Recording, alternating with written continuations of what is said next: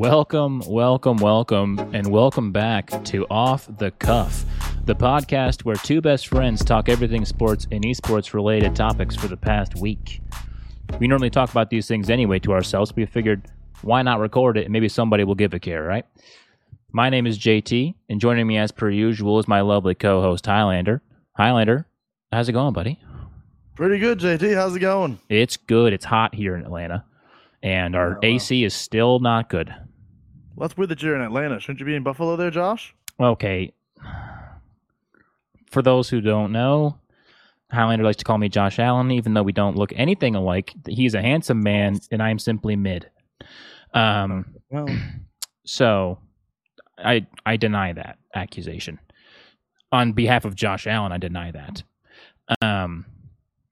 But anyway, I appreciate the compliment, but I appreciate that compliment. It's hot here in Atlanta. And yeah, we need a new AC. But my problems aside, before we get started, thank you all for listening in or watching this podcast. If you want to check us out live while we were recording this podcast, head over to twitch.tv/offthecuffpod every Tuesday night at 7:30 p.m. Eastern Standard Time. And you'll be able to chat with us in between the segments and be with us while we record the show. Feel free to check us out on YouTube if you're listening to this podcast. And if you're watching on YouTube, check out all of our audio options over at anchor.fm/offthecuffcast.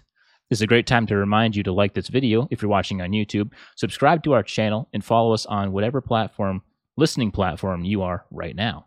Anyone in our chat at this moment who isn't following us, I highly recommend you do so now. And with that, let's get right into Highlander's quick quiz. I'm ready.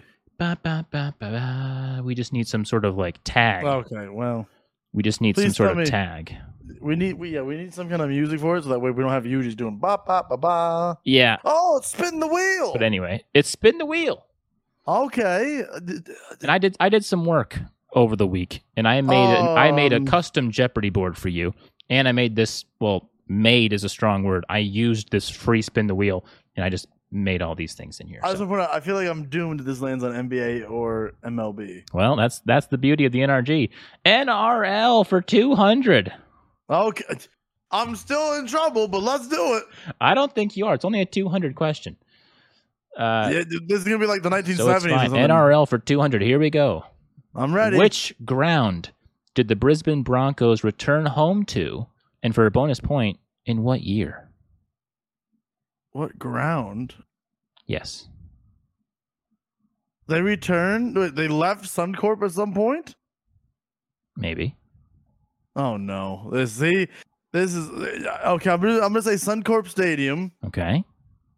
And for a bonus point, I'm not going to dock you if you don't get this right. For a bonus point. And I'm going to say 2014.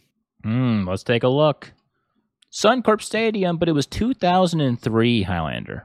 Okay. 2003. So you got the question right. So congratulations, claps. Well, you know what? I now know a question I'm asking Regal later on. I already ran all these by him pretty much, so he already knows the answers. I'm still questioning. No, I'm questioning him of where's Brisbane to begin with? Where'd they go? I see. Well, that's fine. That's fine. But yeah, so I already vetted those questions through Regal. So he's already been vetted through all those questions, just in case I didn't make a mistake, But I'm just pumped that I was right about Suncorp. Oh yeah, for sure. So that moves Highlander's record on questions. He's 1-2 now. He's 1-2. He's moving up in the world. I'm like the Bears. Yeah. You're like the Bears. Exactly. You're just like the Bears. Hopefully you'll do better than them soon. Yeah, well, but one can only hope. Don't hold your breath, I guess. Well. But anyway, with Highlander's quick quiz out of the way, let's get right into the news, Highlander. What do you got for the NFL? Or No, you go first. I'll say what I got. Now wait a minute. What do you mean? Now you got me intrigued. I don't really have anything. I mean, I guess I'll go first since I'm the new guy. You got me intrigued. Okay. So what I got is I've got some news from Lamar Jackson. You might have already had this, but I've got this is a long tweet that he did. funny. This is the first thing I have. So we're exactly. perfect. We're on the same wavelength here. So Lamar Jackson came out this past week and said, "A letter to my fans. I want to first thank you for all the love and support you constantly show towards me. All of you are amazing, and I appreciate it all so much. I want you to know. I want you all to know not to believe. Okay, Lamar, not to believe everything you read about me. Let me personally answer your questions. In regards to my future plans, as of March 2nd, I requested a trade from the Ravens organization in which they have not been interested in meeting my value. Any and everyone that has met me or been around me know I love the game of football, and my dream is to help a team win the Super Bowl. You are all great, but I had to make a business decision that's best for my family and I. No matter how far I go or where my career takes me, I'll continue to be close to my fans of Baltimore, Flock Nation, and the entire state of Maryland. You'll see me again. Probably see him again in a different uniform." So here's my take on this one. Yeah. Is it just me, or does it seem like a kind of a middle finger to the fans of Baltimore in a way? Oh, it 100% is. I mean, because he's saying that he has this love for football, as he said. But the reason why he doesn't want to stay there is they're not offering him enough money. Right. Which, I mean, you know. And I got to ask the question there. What truly has he done in Baltimore to earn him big bucks? Right, exactly. And I mean, what kind of money is he even looking for? I mean, you look at Patrick Mahomes' contract. He doesn't even have like a guaranteed contract. And that man's an MVP. 3-time Super Bowl champion? Two. I think two. Yeah. 3-time Super Bowl MVP. Yeah, multiple MVP. 3-time Super Bowl maker. 2-time winner. Yeah. So I mean, like if Patrick Mahomes doesn't have a guaranteed contract, like you think Lamar Jackson's going to have a guaranteed contract? And I mean, like this is why people aren't taking him either, because like he wants so much, and people don't have that kind of room. Especially the teams that are lower, like they don't have that kind of room to go and get this guy if they want to improve anything else in their team for the next year. You know, like, okay, sure, we get Lamar this year, then we got to wait an entire year so we can draft other good players. Like, and I'm sure the Ravens aren't going to take a really bad trade for him either, because they need something to replace him now at this point. So you would want to take a first round pick here, because what if you just lose Lamar? You don't really have a quarterback at that point. No. And then it's like, well, now you're left with nothing, all because of the greed of Lamar. Mm-hmm. Like, I can get the whole fact that since Lamar's been there, I feel like he hasn't truly wanted to be in Baltimore. Right. It's kind of like Aaron Rodgers' situation the past couple of years. He's there, but he doesn't want to be there. You know, like he's just there because he's collecting a paycheck. Because he got drafted there, and you know, like when you look at what Lamar has done. He's made it to the playoffs, but he's been injured in both times of the playoffs. Yep. He hasn't finished a full season, which has hurt the team. And again, this is probably going to spark a lot of controversy here, but I've said this for years. Lamar Jackson is just a running back who's playing quarterback. But yes, he's made some good passes, but there's also times where he misses the wide open guy because he doesn't know how to read a defense as a quarterback. And if he's going to revolve his career around just running and running and running, sooner or later, he's going to have an RG3 situation where he's going to get hit and his career is going to be over. All because he just runs and runs and runs. Yeah. Yep, that's Lamar's whole strategy pretty much is run the ball, throw it if I have to, but run the ball and then fake everyone out by handing it off to my actual running back. And yeah, so that's pretty much what I have. I think it's best if those two part ways, honestly. Right. I've seen, you know, the Colts might get Lamar. I've seen New England might get Lamar. They might trade Mac Jones and a whole bunch of other people. Who's the wide receiver in New England? What was his name this past year? Like their main, maybe not their main, because I think they did get rid of. It's hard because Jacoby Myers got sent to another team. Right, he already did. But what was their? Got sent to another team. Maybe them. I don't know. I saw a trade proposition from somebody saying like, you get Lamar. And you trade Mac Jones You trade a wide receiver, like a pretty good wide receiver. You trade a Parker. That's what it was, Devontae Parker. Okay. You trade your 2023 first round pick. You trade your 2024 first round pick, and that's the trade. And like, I feel like that trade benefits the Ravens. The Ravens, yeah, it benefits them way too much. I mean, you take out. I'm also someone that like took out Parker, and that's more even, I think. But I feel like the Ravens wouldn't take it then. I mean, they're just they're getting rid of Lamar, and they're getting Mac Jones. I was gonna say that's Ravens getting Mac Jones, who, in my opinion, I feel like Mac Jones is one of those quarterbacks. Huge ceiling. He gets looked past way too easily, and the reason why, I mean, he's failing currently in New England, which I wouldn't even really say failing, right? But I mean, everyone still lives in the whole Tom Brady New England thing. So any quarterback at this point that comes into New England basically gets compared to Brady right off the rip, and you're not going to look like Tom Brady your first couple seasons. You're just not. You're not. I mean, he hasn't even looked bad though either. Like, I mean, that's the whole point. It's like people are down bad on Mac Jones, but like he's doing great. I mean, like great for a rookie quarterback, rookie second year guy. Like, I want to say he was benched last season when he was 5-2. Yeah. Yeah. And it made no sense to me when I'm like, and the reason was because all the games are close. And I'm like, but is that his fault that the games are close? Or no, it's your defense's fault. Yeah, it's your defensive fault. But yeah, so if the Colts got him, then we're looking at a possible Lamar Jackson, Jonathan Taylor, Michael Pittman, Alec Pierce, Isaiah McKenzie. That's kind of scary. Again, helps the Ravens. Right. That's scary only if the Colts defense is better than they have been. He's in the same situation that he was with the Ravens. Or he'd be in the same situation if he goes to New England. The defenses are all just bad. Yeah. So, I mean, speaking on this, I know a team that has pulled out and said that they have no interest in pursuing Lamar Jackson. Okay. And that's the Washington Commanders, who said they're high on Sam Howell as their starting quarterback and that they won't pursue Lamar Jackson at all. Yep. So when you look at that, there's not many teams that are out there that are willing to give up on their younger quarterbacks that they have to pursue Jackson, who hasn't really fully shown us what he's capable of. Right. Yeah. Moving on from the Lamar Jackson, because I feel like we could be here all day talking about that. There's a little news coming out of the New York Giants situation. So after utilizing the franchise tag on running back Saquon Barkley to keep him off the open market, the New York Giants have until July 17th to agree on a solution to keep the former first-round pick in the Big Apple long term.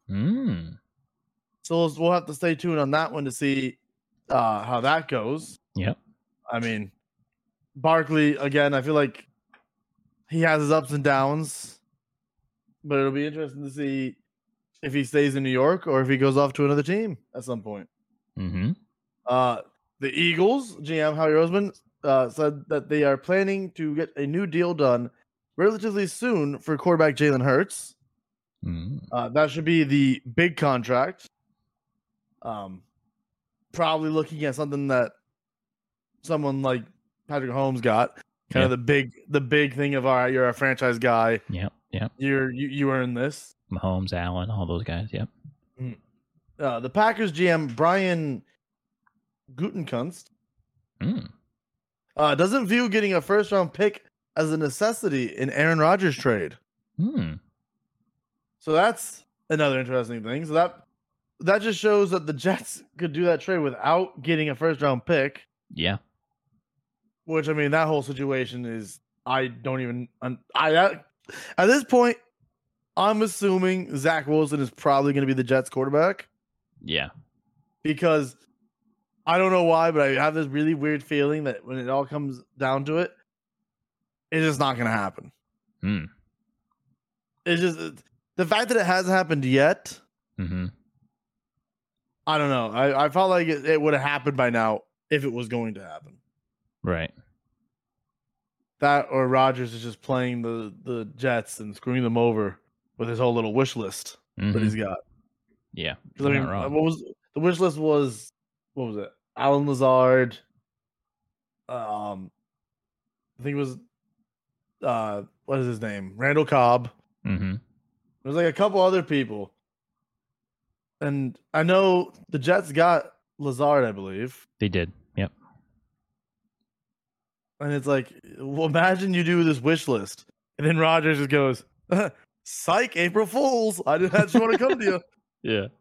It's like you got rid of, especially because the Jets just got rid of Elijah Moore as well, which was a really shocking trade. Yeah. Of a young receiver I've ever seen. Yeah. Where did he go? I believe he went to the Raiders, I think. Raiders? Let me see. Hold on. I was gonna say I have to look this up. I think it was the Raiders, but I could be wrong here. Oh no, he went to the Browns. Browns. He got traded to the Cleveland Browns. Cool. Still was a trade that I didn't see coming. Mm-hmm. I mean, Elijah Moore is a 23-year-old receiver. Right. He was just a rookie a couple years ago. How do you trade away a young star receiver? Mm-hmm. I know why they did it. They did it to make space for the wish list. Yeah. Which is, I mean, congrats to the Browns for getting a good young receiver for basically nothing. Right. Moving on to the next news. Raiders coach Josh McDaniels not ruling out drafting a quarterback. He said, we'll see how the board is when they get the pick. So the Raiders, who just signed Jimmy Garoppolo, might still draft a quarterback in the first round, or even like the second round. I mean, that just tells you that they're looking at the future and they know Jimmy Garoppolo's up there in age a little bit. Yep. He's injury prone a lot.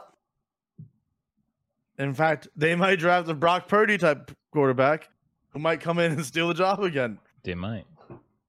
We also have Patriots owner Robert Kraft eyes Gerard Mayo as a strong candidate to be Bill Belichick's heir after Bill retires.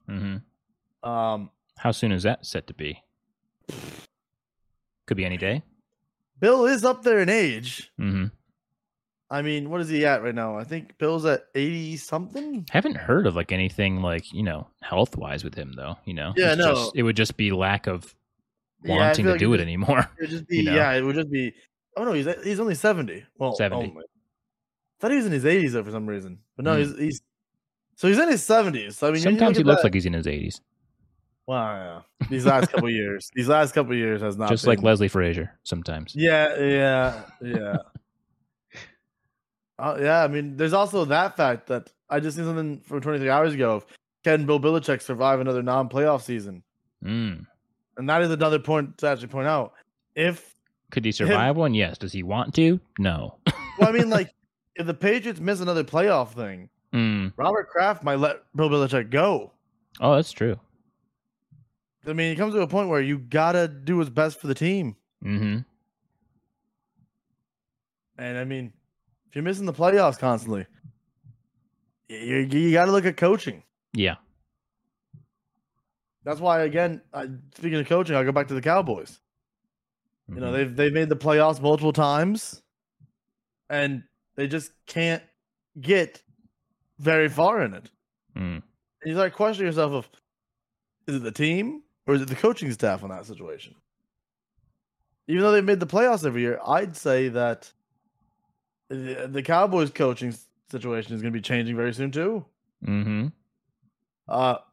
We also have that one of the rules that was put in for this offseason has been approved, and that is that the number 0 will be allowed to be worn by players in the next coming season. The first player to get that number is Calvin Ridley. Calvin Ridley, who just signed with... Who did he just sign with? Jacksonville. The Jaguars, yeah. He just signed with the Jaguars. So he's the first player to be wearing the number 0 jersey. The Eagles were the team that proposed this change. So now with that, it makes you wonder who will wear the number 0 in Philadelphia. Mm-hmm. Do you think every team is going to assign someone the number 0, or are they just going to let it ride for this season? What was the question? Do you think every team is going to assign someone a number 0, or do you think they'll let it ride, or do you think they'll put it to the players? Just like, hey, do you want to wear 0? Sure. I feel like there's going to be a lot of rookies that are probably going to wear number 0 this year. Yeah. I feel like defensive guys should wear 0 because, like, you look at basketball, they wear 0, they wear 00, like not the defensive, like the centers, like they wear the big burly centers, like I could see like offensive linemen like 0 and like. Yeah, I could see that. But I mean, like a wide receiver wearing 0, that's kind of interesting. I mean, yeah, that's an interesting, like, they normally wear like lower numbers for sure, but 0 is just interesting for a wide receiver. Again, see, defense. I could see a linebacker rocking the 0, honestly. Yep, I could see that. Like, for instance, a player that I'd like to see rock the number 0, honestly. I could even see a superstar like safety wear 0. Yeah. As in 0, like, you're not getting past me, 0. Honestly, the player on the Eagles that I would like to see rock the number 0 in a way would actually be Nakobe Dean. Even though he wore 17 in college, he's wearing 17 in NFL. The 0 would look kind of nice on Nakobe Dean out there on the linebacker spot. It would. I could see an Ed Oliver wearing 0 for the Bills, but actually, news about Ed Oliver, he is unhappy in Buffalo. No, not another He's unhappy. And I mean, I didn't know this about Ed Oliver, but he hasn't had a single season with more than 5 sacks. Really? Since we got him. Yeah, that shocked me. That shocked me too. I thought he was like our superstar guy, and I mean, like, he was supposed to be. And I mean, getting sacks is harder than it seems, but at the same time, unless you're the Eagles, sure. But every single one of their players had double digits at the end of the season. Yeah. True. Michael Thomas wearing 0 is a good shout. Yeah, I could see him wearing that. Yeah. But yeah, so like Ed Oliver had went on like a bunch of cryptic like tweets in the past week about like not being respected or something like that, and it hurts me because I remember I watched Ed Oliver get drafted and I was like, nice, this is sick. And Highlander's laughing because Regal said the amount of games he's going to play this season is 0. Michael Thomas. So I wasn't ready for that. That's funny. But yeah, so Ed Oliver. I mean, if he's going to be a problem, like if he's going to be a problem, like social media wise, like all that stuff, I just get rid of him now. Let me have a peek here at how old Ed Oliver is, because I feel like he's got to be 5 seasons now. 5 seasons. He's 25. Yeah, I mean 25. Oh, 2 days ago, could Ed Oliver trade be an option for the Chicago Bears? Yep. Bro, if he went to the Bears, they be spending. Oh, wild trade proposal sends DeAndre Hopkins to Bills for Ed Oliver. Now that trade proposal, nothing. Oh yeah, but no, that would still be. You read that for a second. I was like, we did that. Yeah, no. I was like, how? That though would be worth it in a way. I could see that. You'd have Diggs and Hopkins on the sides. I could see that if we keep Diggs. I mean, I think Diggs would stay. I think Diggs is staying regardless, but he's another guy that we need to rein in. Well, I mean, I can understand Diggs' anger, though. I mean, I can't. The Bills keep looking like a team that should win a Super Bowl, and then like it gets to that end of the season point, and the Bills also start playing like they don't know how to play football. Yes, but here's the thing: when you have a guy like Stephon Diggs, he's a veteran. He is one of the best wide receivers in the game. He is supposed to have a level head. He's not supposed to be this cocky guy in the locker room saying, "Give me the ball, give me the ball." That doesn't create a good team atmosphere. Like, come on, like you're one of our captains too. Like man up. Like, so what if you don't get the ball every single play? So what if you don't get the ball every? You should get it every quarter, but like you should be the highest targeted guy. But so what if you're not? You're getting double teamed most of the time because you're that good. Like it should be, like you should be honored that you're getting double teamed. It's very frustrating, I bet. But 100%. Like in that one time that you're not double teamed, you expect it to come to you every time. That's not how football works. Some guys more open than you. A tight end is streaking down to the center of the field. Like a running back is going off to the side, like wide open. Like there's so many other options for someone like Josh Allen to find, and he will find them with his feet, with his legs, like if he doesn't take it to the house himself. Like there are so many options on the Bills. You need to learn to be in the team. It's not all about you, Stephon Diggs. If anything, it's all about Josh Allen. So like, if anything, it's about Josh Allen. And like, just be happy. I mean, you had the best season of your life last season, and you're complaining. Like, what is that? Like, you have the best season of your life, and you're complaining? I don't understand. I mean, yes, we should have been into the Super Bowl. We should have won the Super Bowl this year. Like, that's not really a question in my mind. We should have at least got there. But, like, so what? It's the best NFL player. It's the best football players in the world. Nothing's guaranteed. So, like, for me, the whole Stephon Diggs situation just makes me mad. And, you know, a little impromptu off the cuff there. But, yeah, so, like, for me, I understand Stephon Diggs' anger, but at the same time, you got to be better than that. I feel like Stephon Diggs is at a point in his career where he doesn't care about stats and anything anymore. He wants to win the big one. I mean, he doesn't care about stats, but at the same time, he wants the ball more to make him seem better. But he also says that the reason why they're not winning is because he's not getting the ball. And I don't know if I agree with that one completely. I mean, you have the best season of your life. You're obviously getting the ball. Like, I feel like the Bills definitely need more targets for Josh Allen to throw to. Oh, for sure. That way Diggs isn't always shut down, and then we have like nobody. Yeah. That way, like this, like for instance, look what the Eagles have going on. Like, I mean, they could be better. Don't get me wrong. Which is why there's rumors that like Quez Watkins is going to be traded and at some point. I like Quez, and we're gonna like draft another young receiver, which I don't like that idea. Yeah, I think Quez has the potential to be like what Tyreek Hill was on the Chiefs. I think we should keep Quez Watkins. If anything, trade someone like Zach. I think Zach Pascal was a free agent this year. I don't remember. I think he's not on the team anymore. But still, it's like I think you should keep the young receivers that we have. If anything, draft a young receiver. Whatever. You know, add one in to be our fourth guy. They come in and just make plays. There's no reason to change that three. Just like something that really angered me in like the end of the season / like the postseason is all of a sudden Quez Watkins just stopped being used. Yeah.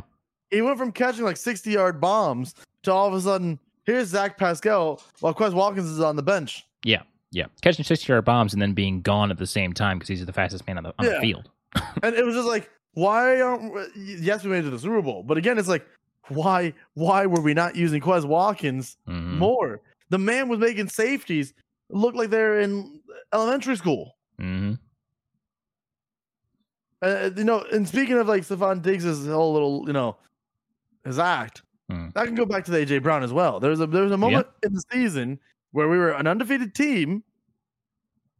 AJ Brown didn't get a single pass thrown to him the one game because he just wasn't open, and we still won the game. But he had like this huge hissy fit about he wants the ball more. And it's like, you just got to be happy that your team's doing good. It's not all about you. And I feel like that's one of the problems with a lot of these younger like players in the NFL these days is they have to be the star guy, or it's like, I don't want to be there. Right. It's like they're treating the game, the IRL game of football, like they're playing Madden, and they're just going to bomb it to themselves every single time and get 6 touchdowns a game. Like, that's not how it works. And obviously they know that's not how it works, but like, that's kind of how you're acting sometimes. Wide receivers.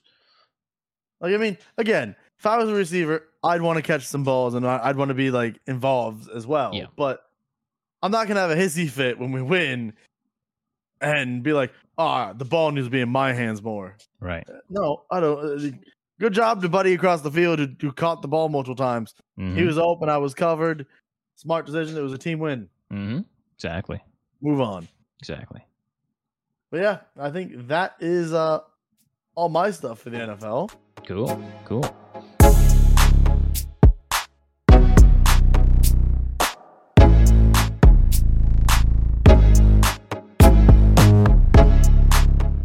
I guess that means let's get right into the NBA there, good sir. Roy into? Sure. Let's get right into the news, Keemstar. Anyway. Wow. NBA news. I mean, not much. I'm actually thinking of, Highlander, how do you feel about doing a NBA and then NHL all rolled into one, since we're kind of nearing the end of the season for both of them? How do you feel about doing that? Honestly, I feel like it's a pretty good show. Now, looking at my notes, there's literally just 3 stats, or like 3 things to go on NHL. So you know what? Works out perfectly. We're doing a 2-in-1 special. Yeah, 2-in-1 special. NBA and NHL rolled into one. I'll get the NBA out of the way. This way, this way we can just move right on through here. Fantastic. So LeBron came back last week. He came off the bench for his second time ever in his career. Throw, So not only did he do the chalk throw, he did it during the game, not before the game, because he checked in off the bench, and he normally always does it when he goes in for the first time. He's normally starting, so that normally happens before the tip-off, right? But this time, since he came off the bench, he just went to check in, and he did the chalk right there and just threw it up. So I thought that was kind of funny. But so LeBron had a right foot sprain, or not a sprain. He had like a not a sprain. What's it called? Right foot soreness. It's called right foot soreness. No, it was man, I just looked at this, and now I don't remember what it was. So it's not a sprain. No, it's not a sprain. It was like also an S word, but like something different. Anyway, I'll probably find it pretty soon. But so I mean, he went to see doctors. They told him to get surgery. Then he went to the LeBron James of foot people, and he said, "Don't get surgery. It's fine." And so LeBron didn't get surgery, and it's fine apparently.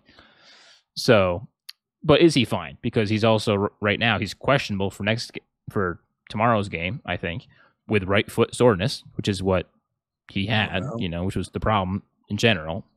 So, he was asked if he was going to get, surgery on it in the offseason. He doesn't know. He doesn't talk to the press in the offseason anyway, so we won't even know in the offseason. But that's LeBron's thing right now.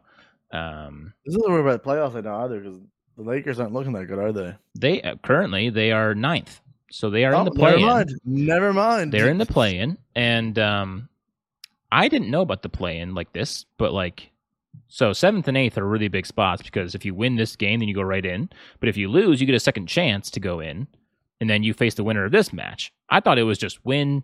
I thought it was like 7-10 and then 8-9. That's not the case. It's 7 versus 8 and then 9 through 10. But the loser of 7 and 8 gets another chance to get back into the playoff picture, facing the winner of 9 and 10. So whoever's 9th and 10th need to win twice just to get in to the bracket. That's terrible. Which I didn't know it was like that. I'm not sure if it was like that last year. I'm not sure. So it's kind of like a loser bracket in a way. Kind of, yeah. You get 2 chances when you get the 7th and 8th. And obviously when you get here, you get some time off. But everything that's happened on the Eastern side is kind of cemented. So like looking down here, we've got many teams that are clinched, 4 teams that are clinched. Bucks, Celtics, Sixers, Cavs. And the Cavs, this is the first time that they have made it to the playoffs without LeBron since 1997. Wow. So Cavs take it all? Donovan Mitchell, they're definitely not taking it all. But Donovan Mitchell is really he's put this team on his back in like a LeBron-esque type way. And I like Donovan Mitchell a lot, despite he's good. He's good. But like I said, 5 and 6, they're up for grabs. So Heat, they're right there with Brooklyn. They could easily get out of the play-in and into the regular. There's 3 weeks left of basketball to be played, including this week. So there's 3 weeks, including this week. And then probably at the end of this week, we'll have an even better, picture of what's going on here. Down in the West, we just have 2 teams that have clinched their division, and that's it. It's so tight at 3rd through 10th. Wow. That's very similar to hockey, which is really weird. There's only 8 games in between 3rd and 10th. And in the play-in, there's only 2 games in between the play-in. And 6th place, even, there's only 2 games. How many people are clinched for the 4. East side? 4. So only 2 are clinched for the Western side. That's so weird. Yeah. In hockey, there's 5 in the East that are clinched. Oh, wow. And none in the West. Yeah.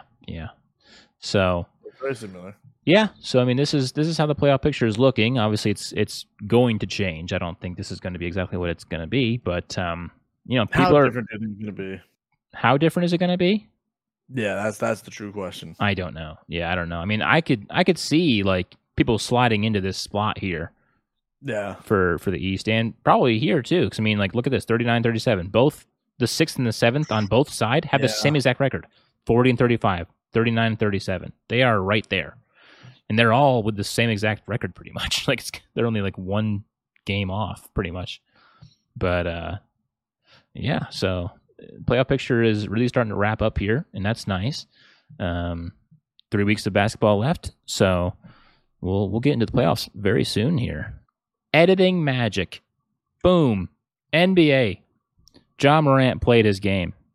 He came back to the league last Wednesday, and came off the bench, did well, probably had like 18 points-ish, and played well off the bench, as everyone knew he would. It's not a surprise there. And lo and behold, after the match, or after the game, he is interviewed, right? And who does he bring on the interview? His daughter. Surprise? I'm not. PR move out of the NBA, out of the Memphis Grizzlies, out of Ja Morant's, people. They're getting paydays because they're the best PR team in the world.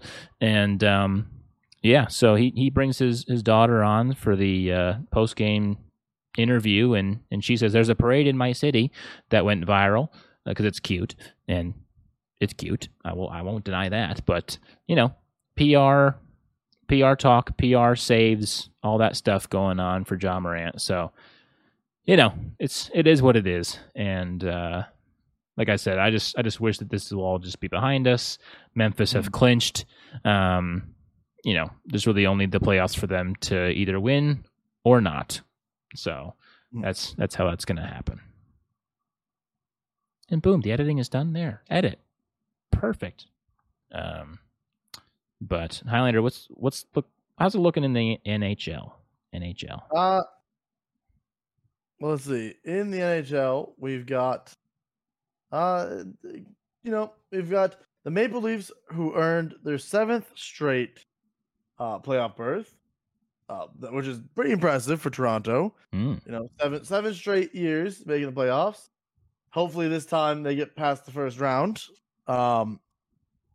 They've been really struggling to get that first round pass through there. Mm-hmm. So, I mean, a lot of times, too, the Leafs have had a lead of 3-2, and then they choke, losing Game 7.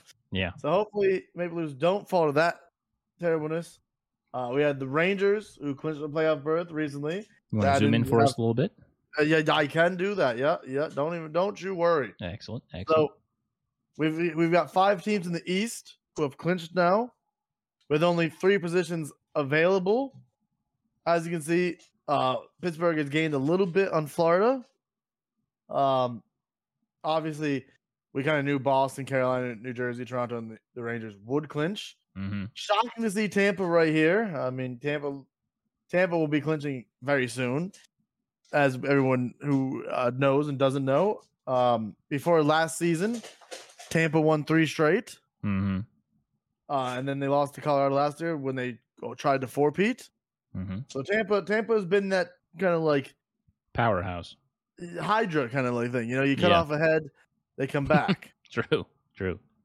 And all that good stuff. Do I think Pittsburgh will miss the playoffs here?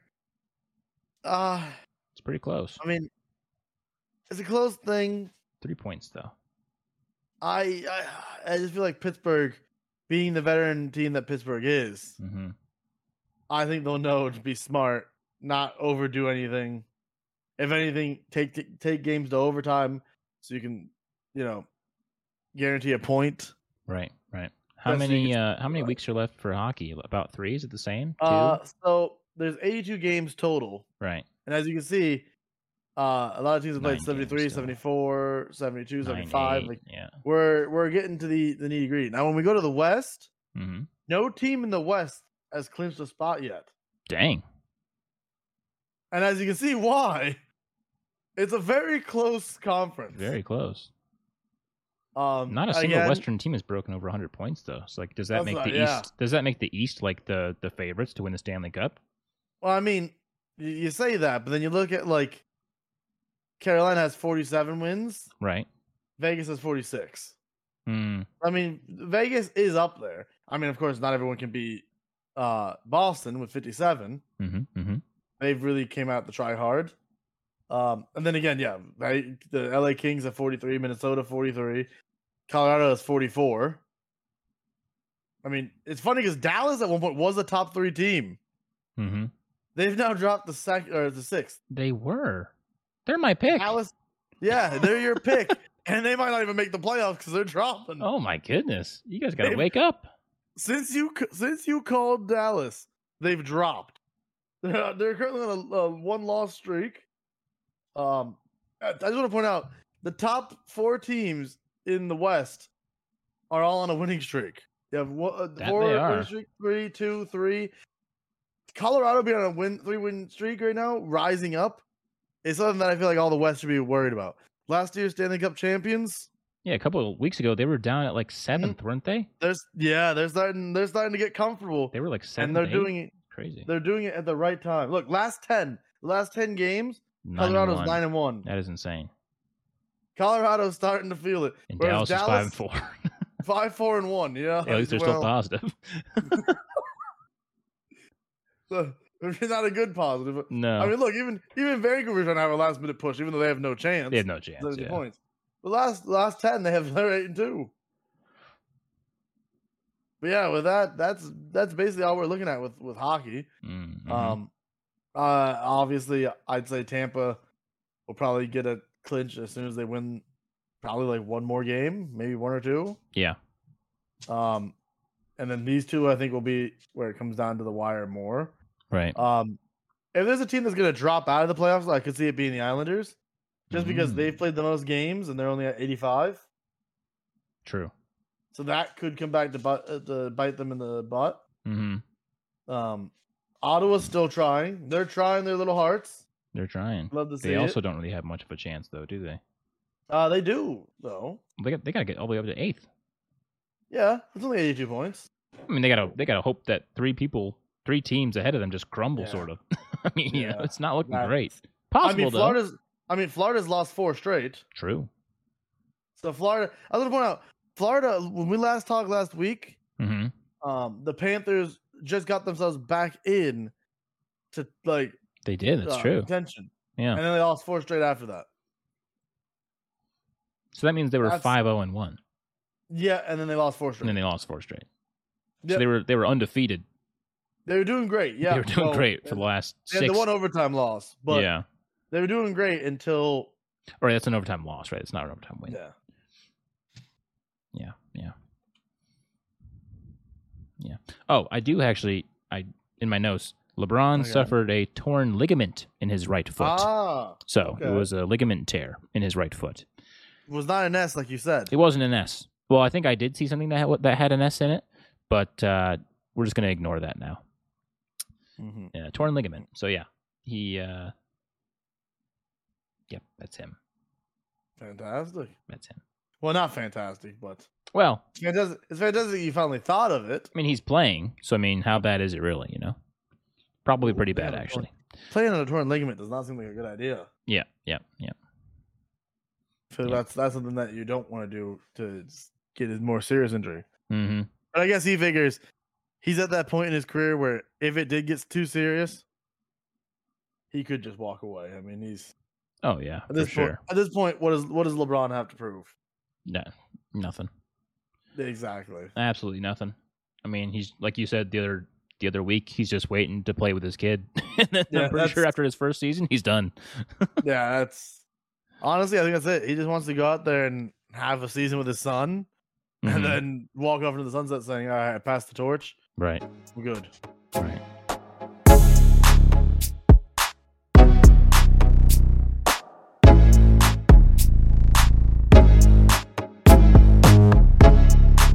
think we're ready to find out what's going on in the world of baseball. World of Baseball is wrapping up with their spring training. And yes, the World Baseball Classic did come to a close, as you remember last week. Highlander and I were keeping you updated with the live scores of it. I'm not sure if we got to the 3-2 before we ended for the night, but 3-2 was the final score for Japan, if you were living under a rock this past week.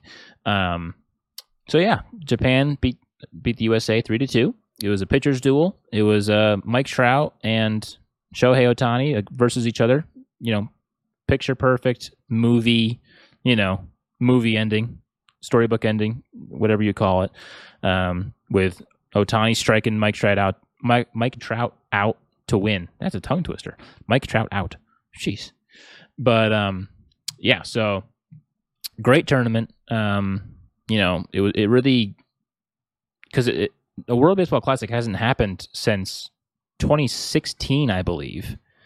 And yeah, even then it was like the inaugural. No, it wasn't the inaugural season. The inaugural season was 2006. But anyway, I don't think it was very well known until this past World Baseball Classic, which is good for us because, for baseball and for like international teams, right? Baseball isn't a part of the Olympics, and it's not going to be a part of the Olympics for 2024. And so really the World Baseball Classic is all we have in terms of like, Olympic level, everything on the line baseball. Like that's all we have. And yeah, this past season was great. It was a great success. And, USA should have won it because we had the best lineup, ever assembled pretty much in baseball. Going down the lineup, we had what? We had Mike Trout, we had Mookie Betts, we had all these guys, we had a bunch of pitchers, we had, I'm blanking on the names, Kyle Schwarber, all of these great guys, and there's still notable guys who were left off of that roster. Like, you got your Aaron Judges. Like, where was he at? He was in New York because he just signed this massive contract. He became the captain of the Yankees, and a lot of responsibilities on him. So, him and the Yankees were both just like, no.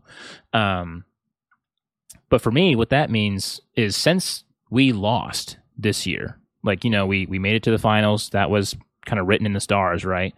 Like, since we lost, like, what's going to happen now? Like, I'm getting sort of like a NBA, like, Olympics kind of, repeat of history happening here where, like, Americans aren't top in the baseball world as of right now. Japan is.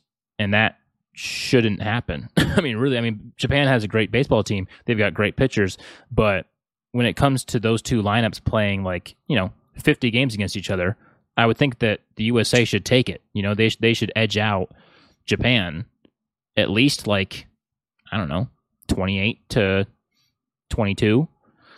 I don't know, something like that. But yeah, so it kind of makes me wonder what's going to happen in 2026 when the World Baseball Classic comes back to Miami again. Not to mention we got beat on American soil too. Also like a, stab to the heart kind of for USA. We got beat on our own soil. Albeit some of the Japanese players were here anyway because they're in the MLB, but other ones had to travel. They had to travel from Japan all the way to here. That's not a short flight. It's a heck of a trip. And to get beat in our home country, like, that's also just an extra, bad thing for us. But so I'm hoping that this will light a fire under, like, under the USA to get everybody that we can to sort of build like this dream team that, NBA had to have for us to be back on top in the baseball world. Or in the basketball world. So I'm excited to see what 2026 brings. Maybe we'll have an Aaron Judge, Mike Trout. Maybe he'll come back. I hope they're both still on top of their game in 2026. New guys coming up that might be exciting. Like, I was going to say Devers, but he wouldn't even play for the USA probably. But yeah, so that's really all I have for baseball. Honestly, there's not really much going on. We can look at the final standings of the spring training. This is like kind of the final standing. There was games played today, but I don't think there's going to be games played tomorrow. You got St. Louis up here, Atlanta, Houston, Baltimore. I mean, not bad. Boston's down here. They kind of fell off. Boston kind of fell off at the tail end of spring training. What happened to Toronto? What in the world? Toronto also kind of fell off. That kind of, not really. And they're in 5th. They were 1st. But yeah, it's like we were dominating. And then yeah. I mean, they probably figured out their guys, or they were just making some extra changes, or trying to figure out other people, different lineups and stuff. I mean, everyone says that spring training doesn't matter anyway. Cactus League. Yep, up here is the Grapefruit League. Great. So, I mean, these are what they play for in the spring. These are the leagues that they play for. You play for like your cup or whatever. I don't know how it works, but so you're telling me St. Louis is about to win the Grapefruit? Pretty much, yeah. They're yeah. Why do I hope that they just give you a grapefruit? That'd be great. You just give the entire team grapefruits as if it's like some sort of like little league after party. Just like, here you go, good job, guys. I'm proud of you.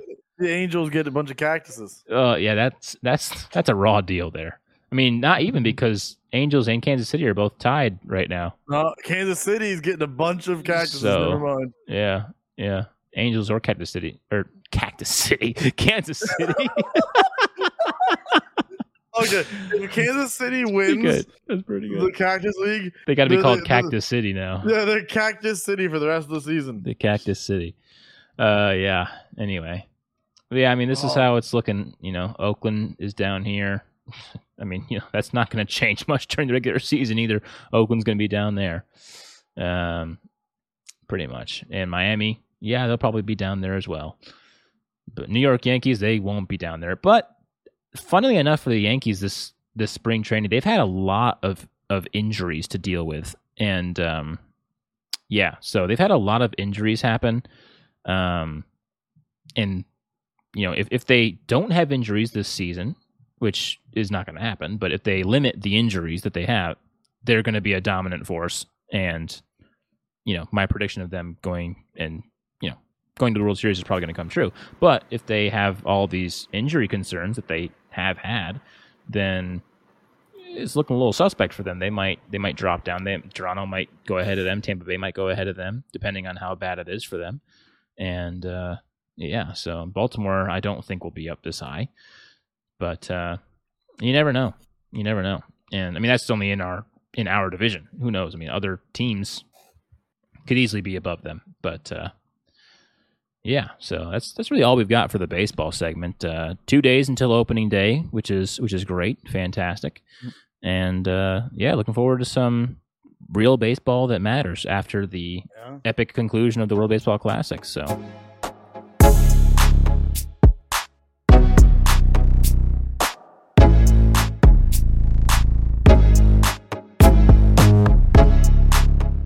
I think it's that time to bring in a special someone.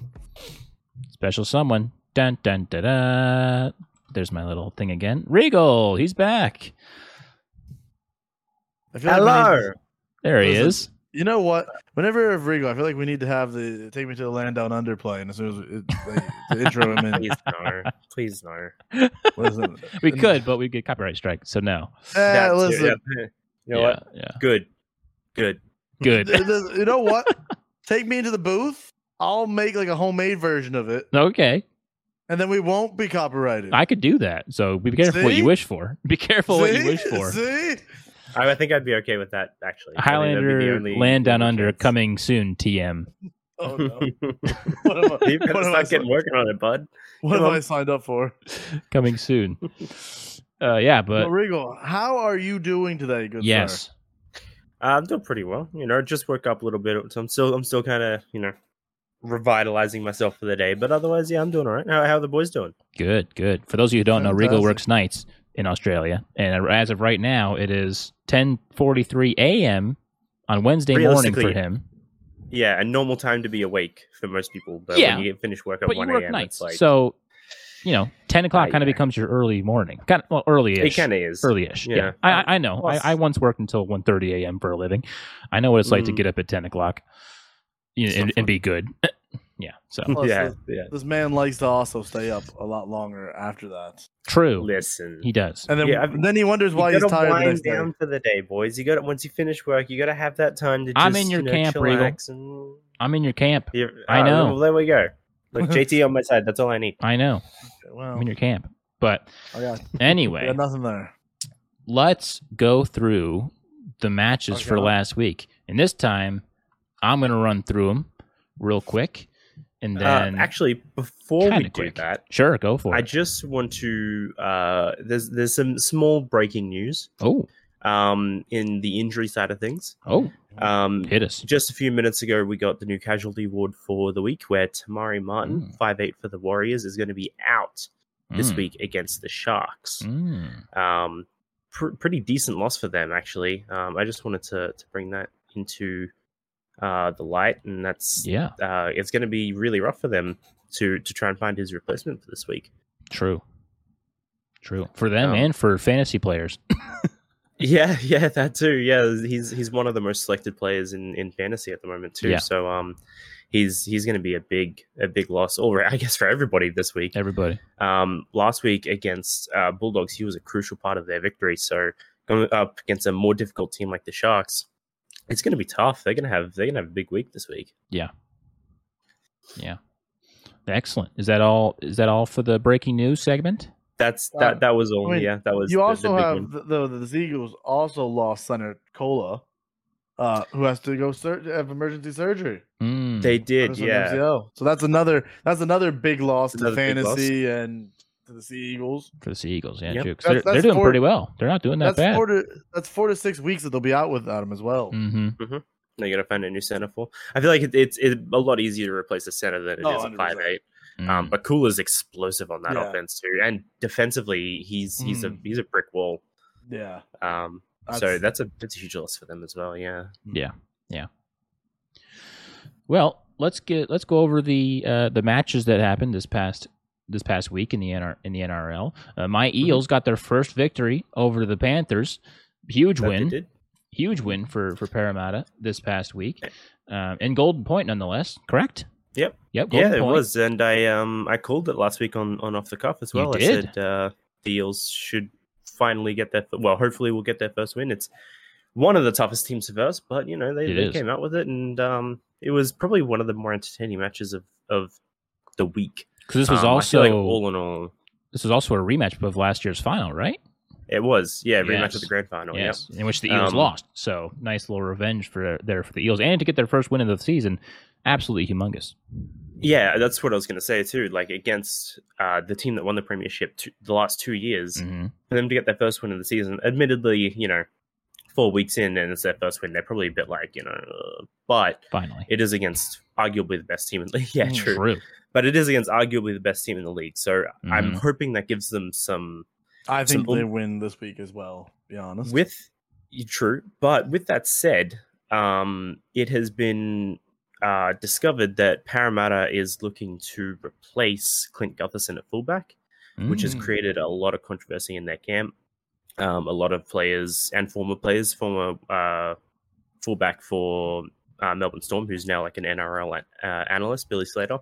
He's come out and said like that's an insane decision, especially so early into the season, to come out and go, one of the key parts of your team, one of your captains, we're going to get rid of you and find somebody else. That's it. Yeah, it's a really, really tough spot for Parramatta to be in so early in the season. So I'm hoping they can find some ground. It absolutely can. Like, they're like brothers in those teams, and especially a starting fullback. It's one of the most crucial roles on an NRL team. For a team to turn around and go, we have no faith in you. Oof. That's all there is to say. It's a huge blow, especially after coming off a win. Like, right? Yeah, I don't know what the logic is there. Yeah, I hope they sort that out. Yeah, well, I mean, we'll see next week as they verse the Roosters if that pays off for them or if it crashes and burns to the ground. But another big game for them. Yep. Yeah. Moving on, Melbourne Storm defeats the West Tigers 24-12. What happened in this match, gentlemen? I feel like this is a game that, I mean, you kind of expected the Storm to win, and you would hope that they won. And thankfully, the Storm came out and actually played kind of decently for once, honestly, this season. That was the thing about this week as a whole. Like every single game was under in projected points and ended 1-12. So less than 2 tries, except for the Sharks-Dragons game, which was an absolute annihilation. But every other game was 1-12 under in points, which is extraordinary realistically. And this is a game most people would see and expect 50-12 at most. Yeah. Not wrong. And as you said, Highlander, like they played well, yes, but it is worth knowing that Melbourne scored all of their tries in the first half. Yeah. They basically did nothing the second half. Api Coruscant got a try for the Tigers, which made it a more respectable scoreline. But the Tigers could have easily came back. Like that gave them some momentum. Watching this game as a Melbourne fan, there were times I was scared that we could lose that game. So for it to be only 12 points, it's a win for Melbourne. Don't get me wrong, but it is showing against the struggling Tigers as well. Exactly, it's showing that we're vulnerable and that we've got some problems to fix. We're not at 100%. We haven't been at 100% for a long time, but that's not a good enough excuse. Win by 12 points against arguably the worst team in the league. Not my opinion. What other people think is it's just not good enough. I'm hoping that we can bounce back when we get Jerome Hughes back eventually, when we get Ryan Pappenhausen back. But I'm expecting the Storm to go on a tear when that happens. But the way this season is going, you never know. It's hard to know. Yeah. With that said, after chirping the Melbourne Storm last week for not using their wingers, Will Warbrick, right-hand winger for Melbourne, finally got his first try of the season. Nice. So now both wingers have 1 try each. All I had to do was chirp them and give them a talking to, and apparently they wake up and figure out how to use their wingers. Yeah, they definitely heard you for sure. They're big fans of this show, 100%. Yeah, absolutely. Right, Craig Bellamy's over there going, you know what? I'm going to take these notes. You know what, Regal, you're right. Yeah. Anyway, great win for the Storm. West Tigers, hopeful better for them, but yeah. Moving on, they're gonna find that click. 2 teams, both red hot start to the season. Dolphins, Broncos. This game was closer than it should have been. Was it? I see. Yeah, I mean, because Broncos did not play up. They've been a powerhouse the past couple of weeks, just blowing people out and just showing their true I think a lot of Brisbane fans will agree with this. Broncos did not look as good as they usually do in that game. They put off the win, but there was a lot of things that just made you say they could have been better, and this probably should have been one of those blowout games. Yeah, I can agree with that sentiment. I would still label this game as game of the week. Yeah, in my opinion, like it was hard fought. There was controversy. There was the beginning of this huge rivalry. I posted it in the OffTheCuff Discord. If you're not in the Discord, guys, you should definitely join the Discord. For all your fantasy, all your NFL, NRL, hockey, baseball, the NBA needs. Everything's posted in there when new news comes to light. And that was the first Battle of Brisbane match, which I believe is going to be a continuous thing every single time these two verse. Imagine it's probably just going to be an exclusive battle that happens. And there was also the first time they awarded the player of the match Battle for Brisbane. I can't remember what they called it. Let me go back in here and find it. I think Battle for Brisbane sounds right. I think you said that last week. It was the Battle Medal for Man of the Match, the first ever award of that, which went to Payne Haas, who obviously well deserves it. He has been electric for Brisbane all season, and I imagine will continue to do so because he's just such a powerhouse. But the highlight of the game for me, Dolphins looking like on the try line, about to score 2-point field goal. I think would have tied the game.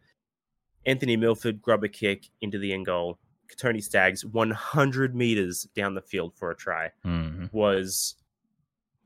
couldn't have been a better ending for Brisbane, to be honest. Outside of an absolute blowout, that was phenomenal to watch. There's nothing more to say about that. It was just gorgeous. Yeah. I very much enjoyed watching that. I like how after he scored the try, he got up saying, "This is our home." He did, yeah. Got up saying, "This is our home." And I think this is going to be a very, very fun. Yeah, absolutely. It's going to be a very interesting because rivalry the Dolphins to watch. keep taking Bronco players as well. They do, yeah. And the Dolphins came out and surprised everybody this year so far. They did, yeah. So, yeah, well, I think that ends now because they have a lot of players out. They do, yeah. They've got a lot of injuries. They've signed Kirby Farnworth.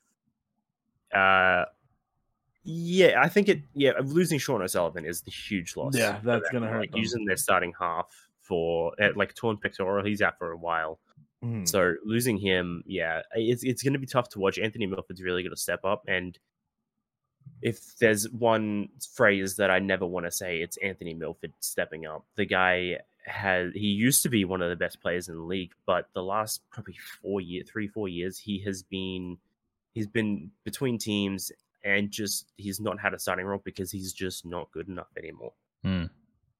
So it's going to be a test for him if he's still got it in him to pull some games together, especially with a team that's still so new.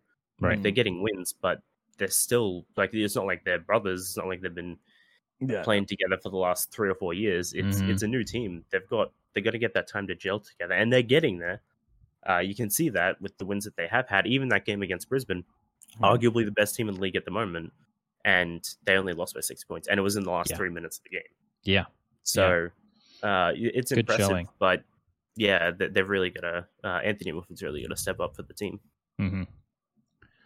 Excellent. Going down to the Cowboys-Titans game.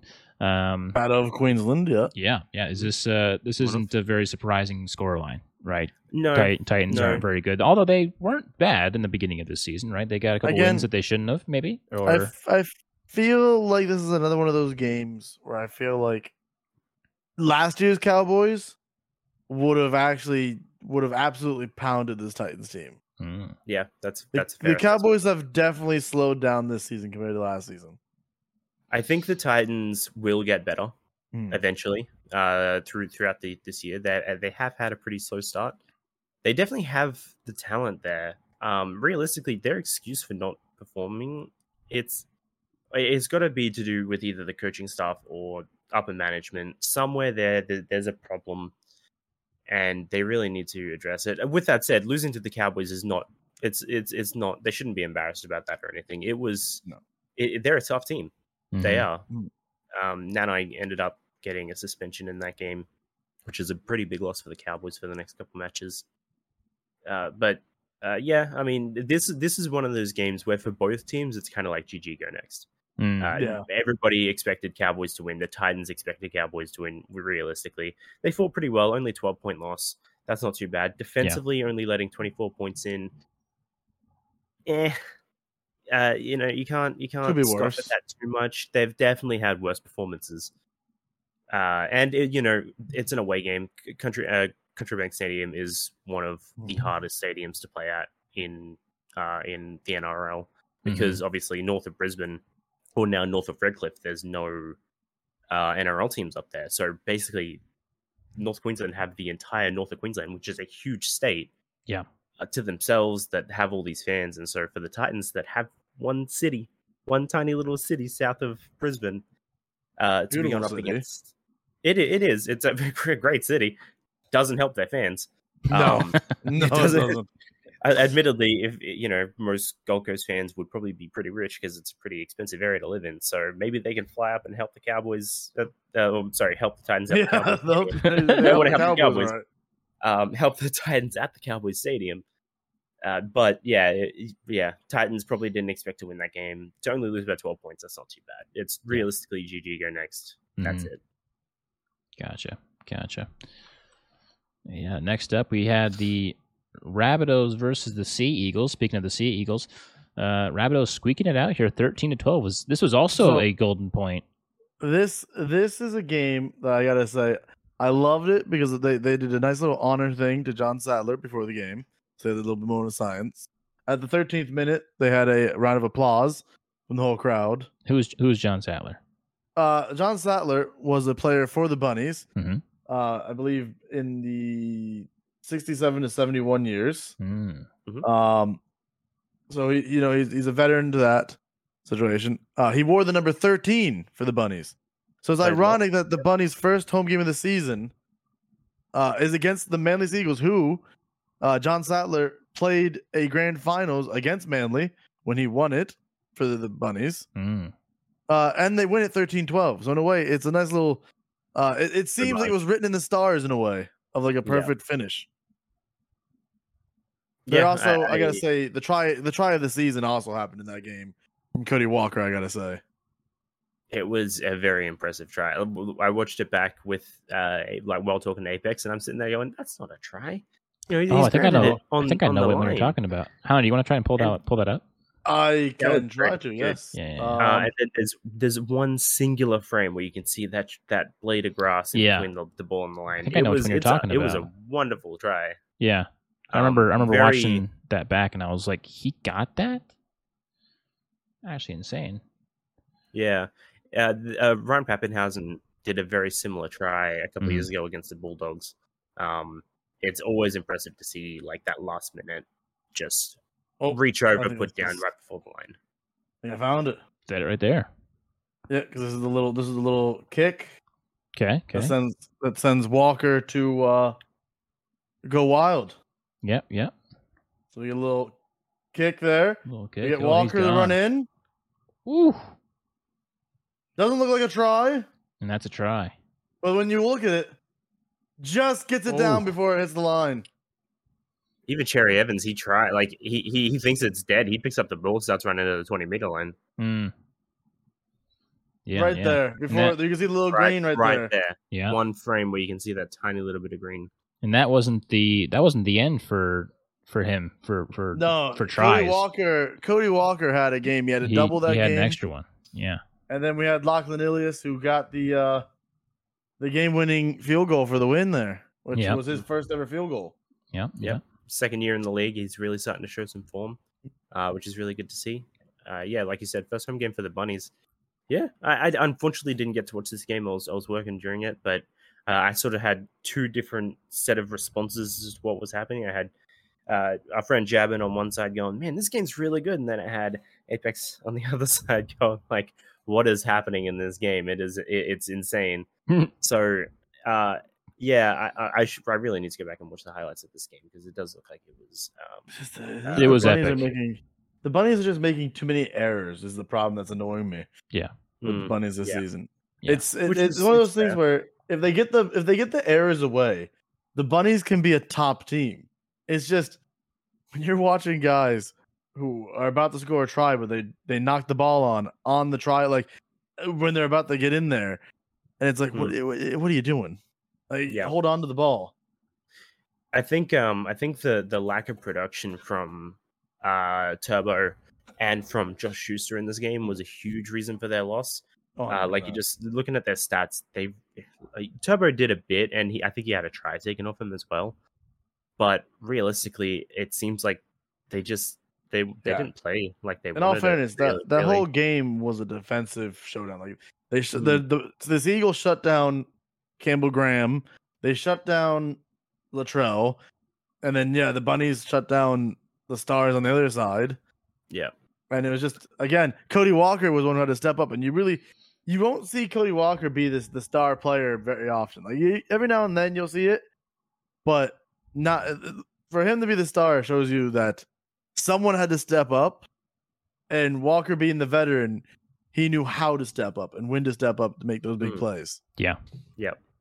And looking at the stats here, like Turbo, 24 runs for 194 meters. That's pretty good. Also 68 kick meters. Interesting. But Josh Schuster, 7 runs for 22 meters. Yeah, in comparison, Daly Cherry, 11. Only 4 more runs for 131 run meters. That's insane. Josh Schuster, he was clearly the underperformer of that game. Just based on stats. Again, I didn't watch the game live. Just looking at the stats, he seems to be the one that didn't really show up. And Turbo, he put in some work, but usually if he's not scoring a try in a game, he's not doing as much as he could be. Again, he had a try taken off him. It is what it is. I kind of saw this game as a 50-50. I had the Bunnies winning it in my weekly tips, but 1 point. It was clearly a very close game. Neither team. Oh, sorry. The Manly shouldn't be too upset about losing that game. Mm-hmm. But Bunnies are a good team. Manly still trying to sort of find their way back from last year. Yeah, it is what it is. Hopefully they bounce back a bit. It is what it is. It is what it is. It is what it is. Yeah. So next up, we've got the Warriors versus the Bulldogs, and I forget how good these two teams are. Was it battle of the bad teams, or was it an okay matchup? I forget. Well, shocking. If you had to ask me, if you had to ask me preseason, I would have said this would be one of the worst games to watch. And it's still, I remember, this was the Saturday. Oh no, I think it was the next games where I ended up just stopped watching it and went and played video games instead. But this was a game that watching it was just, Yeah. I'm pretty sure at one point we stopped paying attention to the game. We were talking about something completely different, and we looked up and went, "Oh, look, something happened." It's like, oh, that happened. Yeah, this game annoyed me because I had Bulldogs to win. Mm-hmm. It was, I had Bulldogs to win in my tips, and obviously they didn't win. They lost by 2 points. Pretty annoying. Yeah. But Mount Smart Warriors are weirdly playing well this season. I didn't pick that. Yeah. Better than I was expecting them to.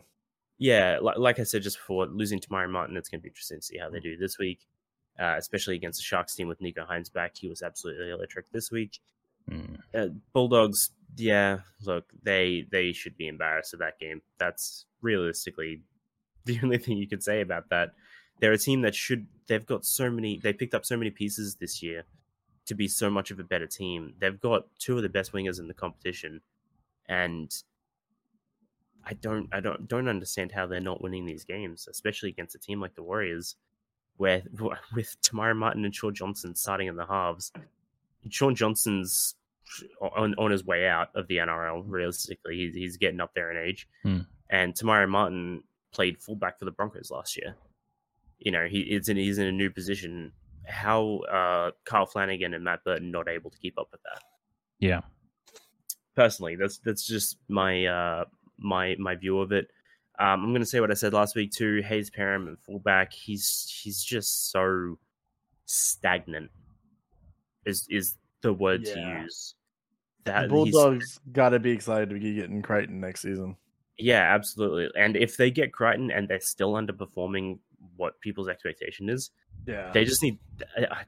I don't know if they need to clean out the team and start again, or they need to clean out the front office and start again. Probably front office. If that, it's my take. I imagine so. Realistically, this team should be doing better right now. Absolutely, and they're picking up the players. It's not like they don't have the talent there. Because looking on paper, they should be the best team in the league. But they're just their star players just aren't playing right. Like they're literally Penrith 2.0 at this point. Yeah, and they're not. They're just not. And the only difference there, realistically, is they don't have Nathan Cleary, but they've got Matt Burton, who arguably should be as good. Grew up was in the same system. Obviously not for as long because Cleary is still there, but was in the same system. Won a premiership with them. And they don't have Ivan Cleary, obviously. So their star half and their star and their coach. Maybe look at replacing those two and they'll get something going. But it's just frustrating to see that team who is taking all of these really, really good players, Kierkegaard, Crichton, Burton, and just not doing anything with them. That game is at Mount Smart, which is also a very difficult stadium to play at. It is Warriors' home game. I think they're starting to use another stadium over there now as well. But obviously, being a different country, it's hard to go to another country and play against a team that only has one team in the comp as well. Right. So I think Bulldogs should have gotten the win, but Warriors getting that win also doesn't really surprise me at home. If that was a home game for the Bulldogs and they lost, that they need to alt F4. They just need to quit. Stop playing the game. Just leave. Stop. Just stop. But at Mount Smart, look, whatever. GG, go next. Yeah, that was honestly one of those games. Yeah. Excellent. And it doesn't get better the next two. Getting into the Sunday matchups, the Raiders traveled to Newcastle to face the Knights. They lose 24-14. Is this one Raiders should have won?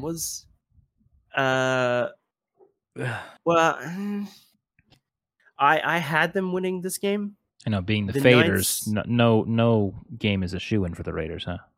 That's fair. I just realized, that Sunday game, the Bulldogs Warriors game that was on Sunday. These games, the 3 games on Sunday were so boring that I remember we just went and started playing something else because Bulldogs Warriors was a Saturday game, it says. That's what I saw on your screen, but but for you. Yeah, for us. It was Saturday night. Yeah, okay, I got you. Yeah, I understand. So that's right, because I saw it on your screen, and I'm like, they played on Saturday? That can't be right. Yeah, they played on Sunday along with the other 2 games. That's why. Gotcha. We turned all 3 of these games off basically because they were just boring. Uneventful. Yeah. Anytime I see the Knights play well, it just annoys me. But well, that's the thing is that they didn't play well. Then the Raiders they didn't stop them. Like the Knights tries, I feel like they kind of just walked in and put the ball down. Yeah. With that said, Jack Whiten's try in the 23rd minute against the Knights, he quite literally just walked in. That's not even a joke. You could have parked a semi where he went through, and he didn't put any effort into it at all, and he scored this try. Wow. It was defensively one of the worst games of the season so far. I expected the Raiders to win, but again, the Faders. It was a boring game. I honestly didn't really care who won this game. I feel like in the long term, it's not going to mean anything. Neither of them are going to be top 8 teams. No. I think the Knights might be right now. I could be wrong. Like maybe they're A. But no. Long term. They're not. The Knights are 12th.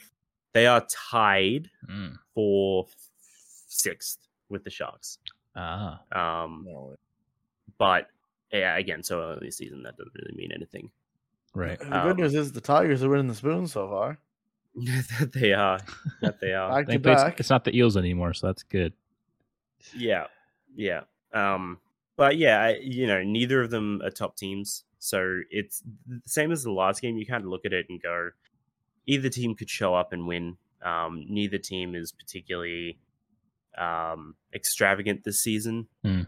So whoever wins was not really going to be surprising. And in the long run, if they lose to the top teams, it's really not going to matter anyway. Right. Gotcha. Well, moving into the last game of the week 4 of the NRL, we had the Sharks absolutely obliterating the Dragons. I mean, saw that one going. That's rough.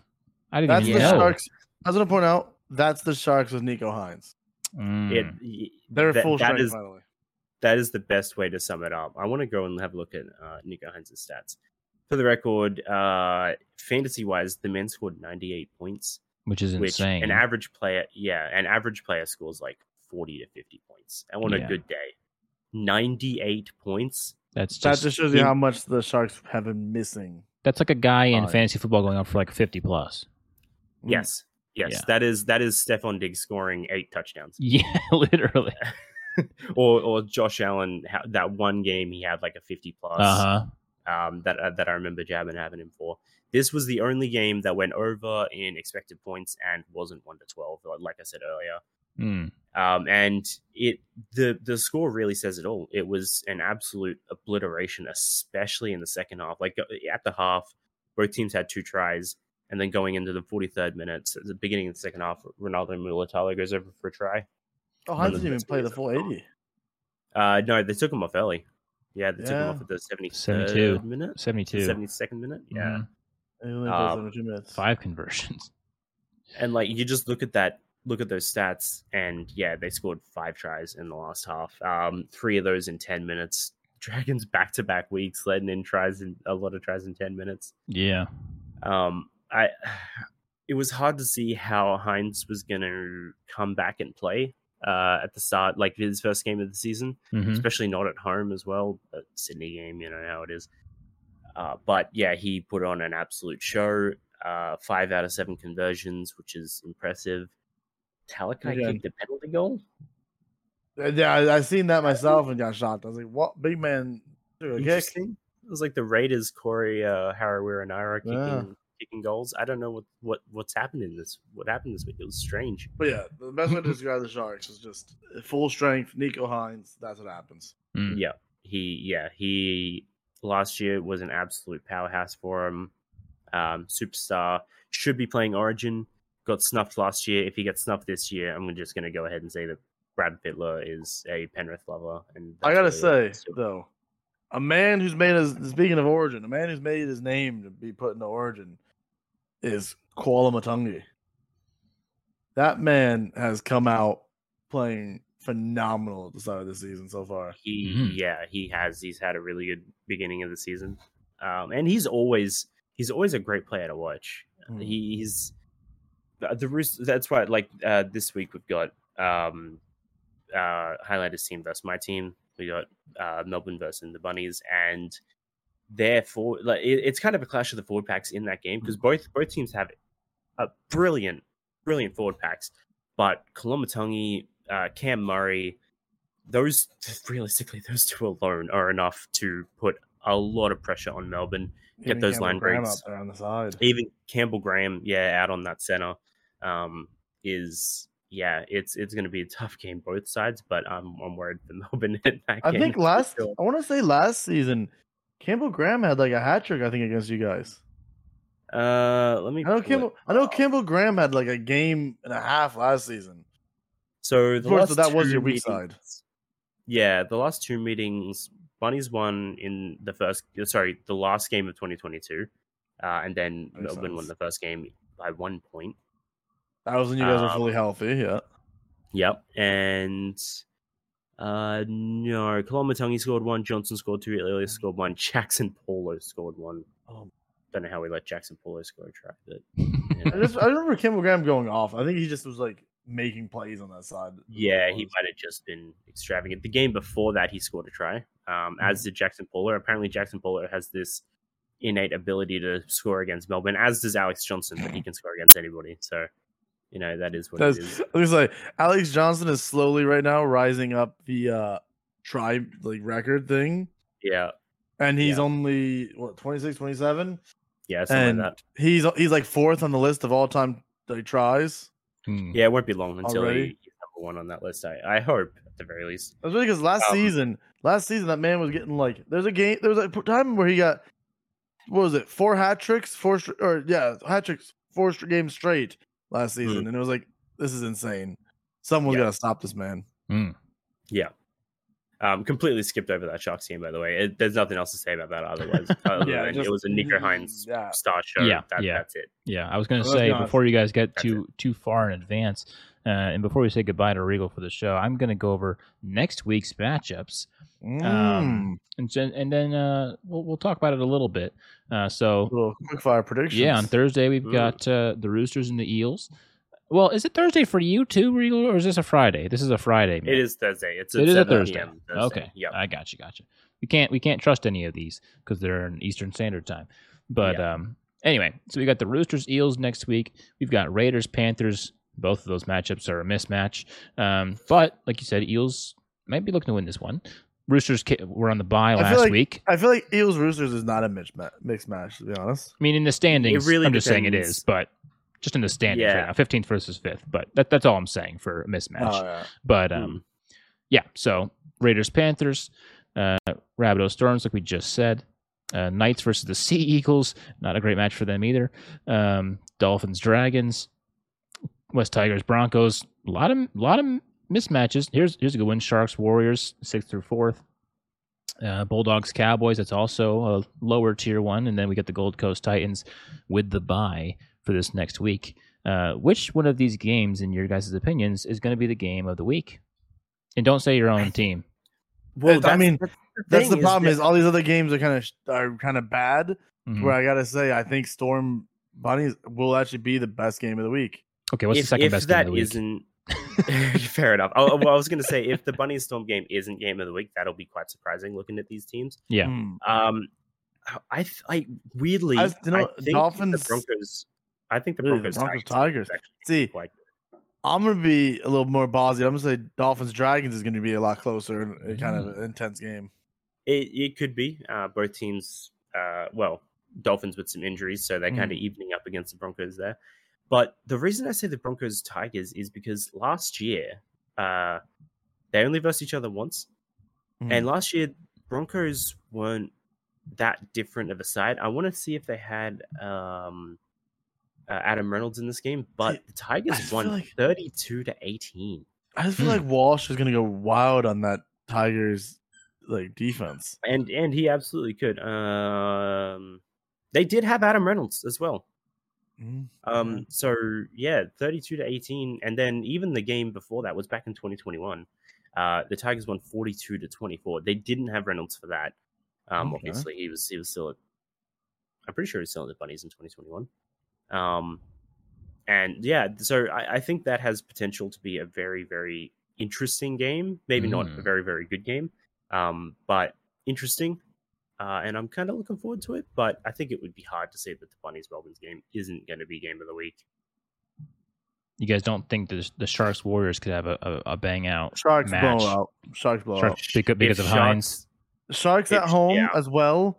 Yeah. Nico Hines' first home game with the Sharks.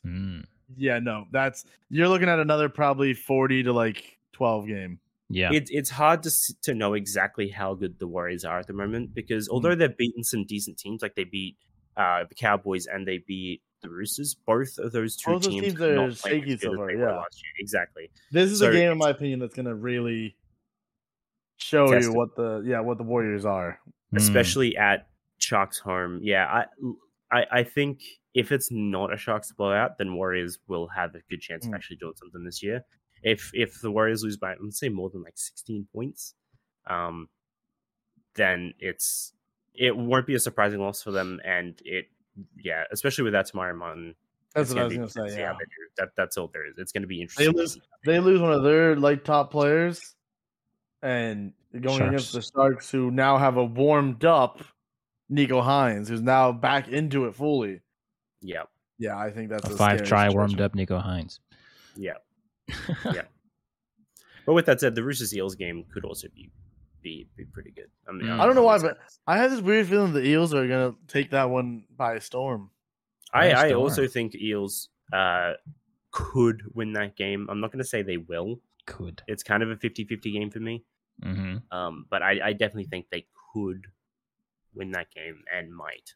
Looking at all the teams, I feel like it's very obvious of the teams that are going to win this week. Quick fire, I'm gonna put my tip out there. I'm gonna go real quick. Sure. Para, Penrith, Bunnies, Manly. I'm actually gonna say the Dolphins beat Dragons, Broncos, Sharks, Bulldogs. You know what's crazy? Rico and I are on the same page. That's literally, I had the same thing. Exactly the same thing. The main ones of those that will probably be wrong is, I'd say the only ones would be Roosters, Eels, and Bunnies, Storm.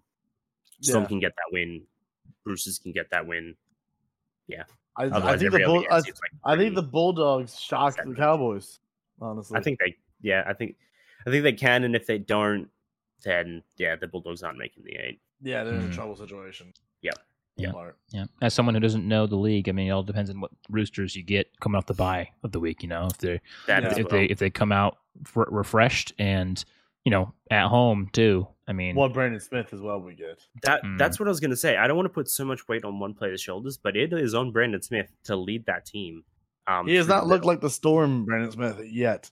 I agree. Like Sam Walker, Luke Keary, two very, very good halves. Sam Walker clearly the better of the two. I heard something today about rumors of the Roosters wanting to drop Luke Keary, and then the Roosters came out and said that's not true. But even if that was true, I wouldn't really blame them for wanting to go after somebody with a bit more prowess.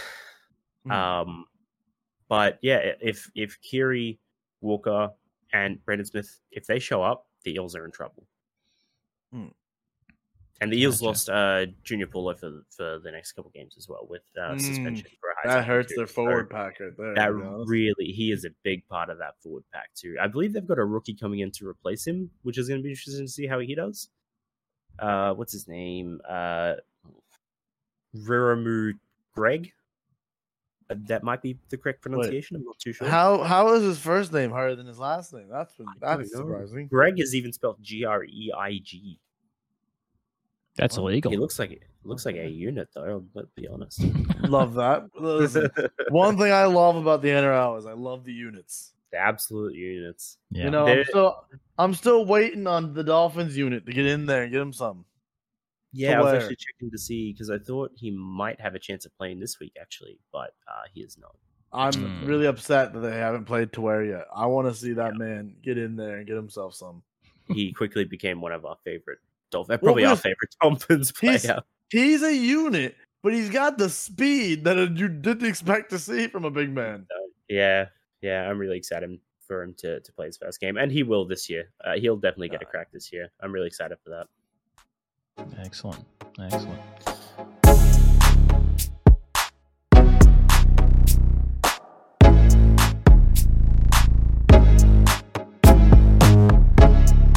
think that's going to do it for the NRL segment of the show. Regal, thank you so much for coming on, as per usual. Thank you for having me, boys. I love having you on. Great insight, great correspondent. Here's to many more. I'll put it out here that I will be unavailable for next week. Okay. But hopefully it's probably for the best as well, because next week we're going earlier because we have to. Yeah. Okay. Well, there you go. So it's probably better actually that way. Yeah. But I have work next Wednesday morning, so I won't be here at all. I don't think, unfortunately. Gotcha. Well, appreciate you, Regal, and without further ado, let's hop into the esport report. And kind of land this plane of a podcast with this last segment we got going on here. I like that. Take us away, Captain. Thank you.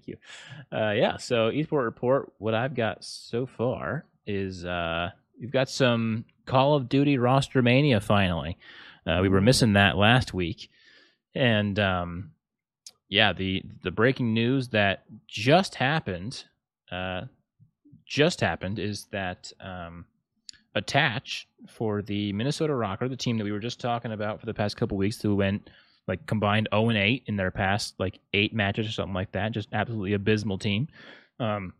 They are dropping their superstar, if you will, not dropping, but they're benching their superstar.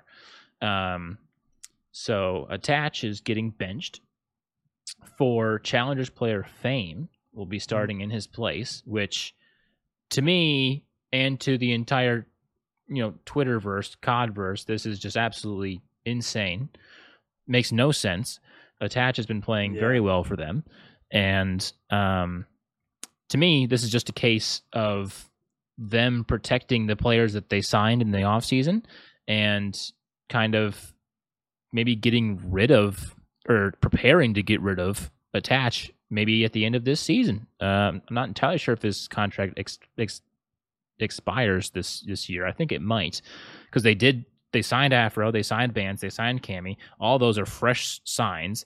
Afro from London, and then Bance and Cammy from Toronto. So all three of those guys are fresh signs. So they don't want to bench a guy that they just signed in the offseason, even though this year is coming to a close. But so I guess Attach gets the bench, even though he's been probably the best player for them on the team. I mean, Afro hasn't been playing terribly, and Bance and Cammy have been really the guys who are really inconsistent, with Bance just being bad this year, honestly. And so that was a big bombshell coming today from the Rocker camp, especially kind of last minute, because this weekend is the first week of stage 4 qualifiers. Why didn't you do this before? Why didn't you do this before? And for most teams, why didn't you do all your roster mania stuff last week? When you could. Really, because they were trialing him. True, trials were going on for Fame, but apparently, from what I heard or from the thing I've seen, apparently he ran a sub in what is it, Challengers, but when he was doing his little trial thing for the pros, he didn't really do so good with a sub, but he was doing better with an AR, which is why I think they did the whole Attach. You gotta go. He's there. Yeah, he fit that role more. Plus, There's also a thing that Method said that made me laugh because on Scump and Method's little stream, they had Attach come in and talk a little bit. And before Attach left, Method said, I told you before you picked up Vance and Cammy, watch out, they're going to do it to you. Because they did the same thing to me in Toronto. That's true. That's true. Attach was like, I should have listened. That is what happened to Methods when he was on Toronto back in Cold War. But yeah.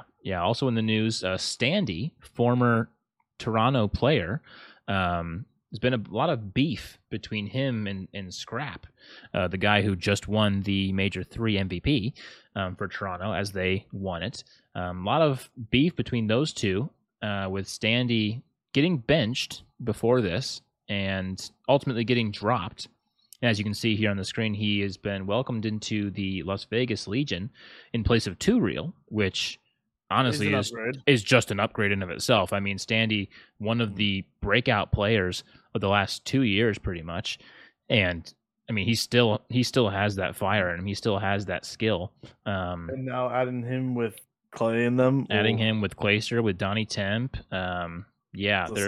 Vegas could be good going into Major 4. Yeah, I mean, Vegas they've really piled on this momentum with their placing in Major 3. I mean, top 6, but still, people were expecting them to get top 12, top 8, but top 6, and they're just on the outside of making champs.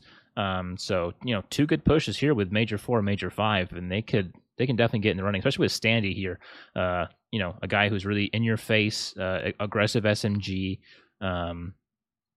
Really, really good. And I mean, Two Real, he was a sub. He was from the Challenger scene, and he wasn't terrible, but he wasn't great either.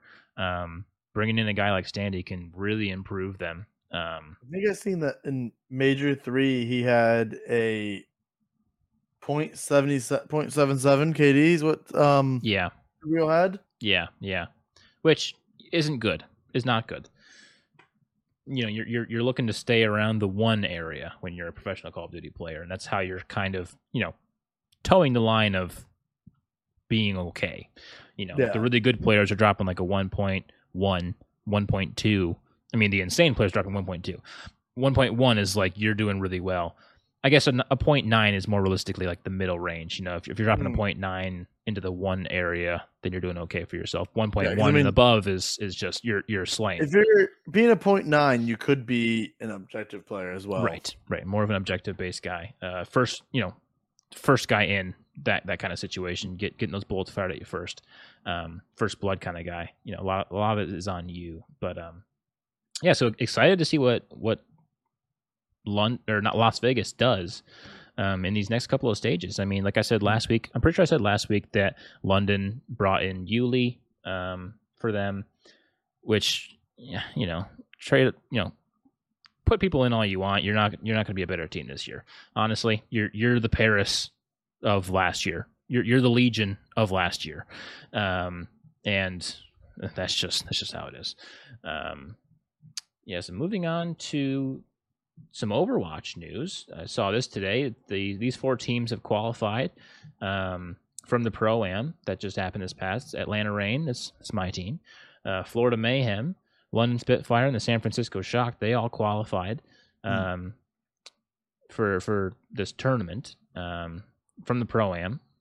And I mean, all of these teams were in the league last year, so not surprising that they battle back and they move on in this Pro-Am tournament. So good stuff on those 4 teams, and other big news.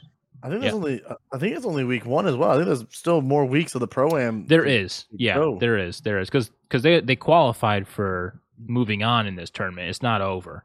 Which, I gotta say, I'm looking at the standings, by the way. Mm-hmm. I'm really shocked from Group B, the Saints. One of the teams that came in from that challengers mode to try to become a pro. Yeah. They're 3rd right now with a 2-2 record. Yeah. In the Atlanta Reign group. Yeah. That's pretty impressive when you look and see there's 2 Overwatch League teams that are below them. Yep. Yeah, Saints have really came in there and done well. I mean, looking up there, Vancouver Titans, I'm pretty sure they were in it last year as well. So that makes sense with Timeless and Trick Room being underneath them. The two come ups. Yeah. Right there. That's why, like, seeing the Saints being 2-2, I'm like, that Saints team might actually do some surprises this season. They might. I think it's shocking though that your team and the team that I decided to go for are both rocking the 4-0 records at the top of their groups though. Love that. Especially because last season when I was watching the tail end of the Overwatch League, Atlanta wasn't doing so hot. They weren't actually doing very well in the actual league. So good to see them bounce back. I'm not sure if they made any changes to their lineup or not, but definitely good to see. It's good on them to get back in and have some good momentum going into the new season. So as of right now, round 1, as you can see, round 1 is going to be London versus Florida. Mm-hmm. As Atlanta's still waiting their opponent. Yep. I just want to point out, April 9th, there's a good chance that we might be having ourselves a little watch party. I'm surprised at that because the graphic that I just showed said Shock was qualified. So shouldn't that be San Francisco versus Atlanta? I would think so. You would think so, but they haven't really fully confirmed that. I guess they're only 2-2. Yeah, how is San Francisco? They're confirmed when they're tied with the Titans. Yeah, that is weird. It says qualified, so that's weird. Maybe it's not updated yet. Maybe it's not. Yeah. Who knows? Not sure. Maybe that was a social media error. Who knows? Maybe. Yeah.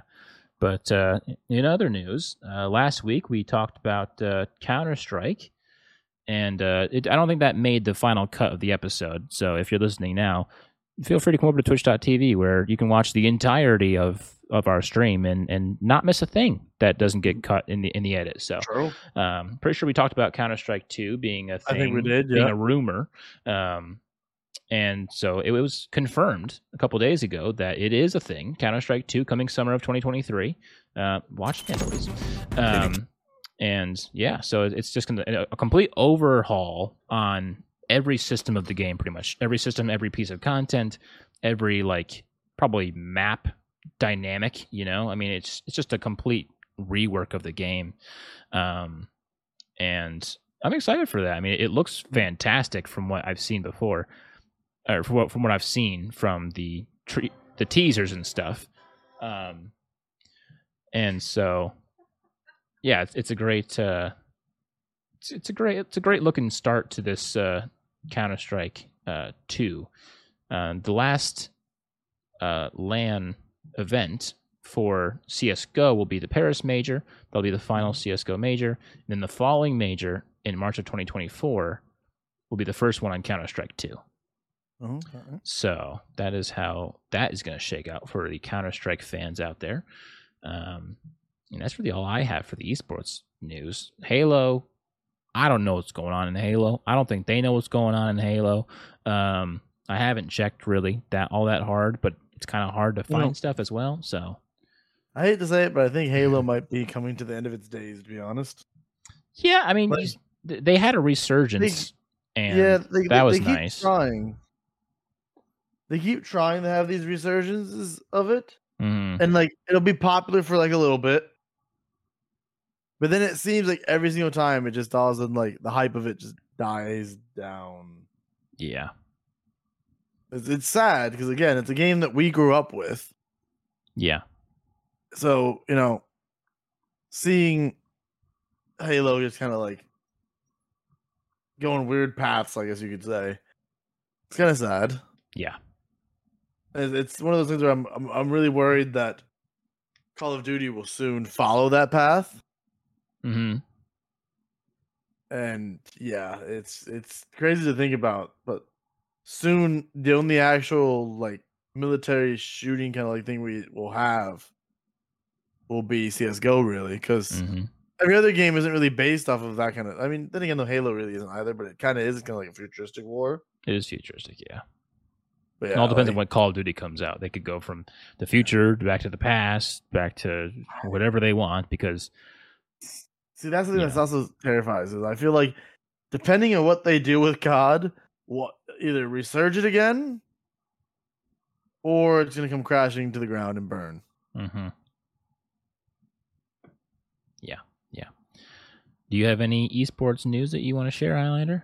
I think we've covered everything. I think. Yeah.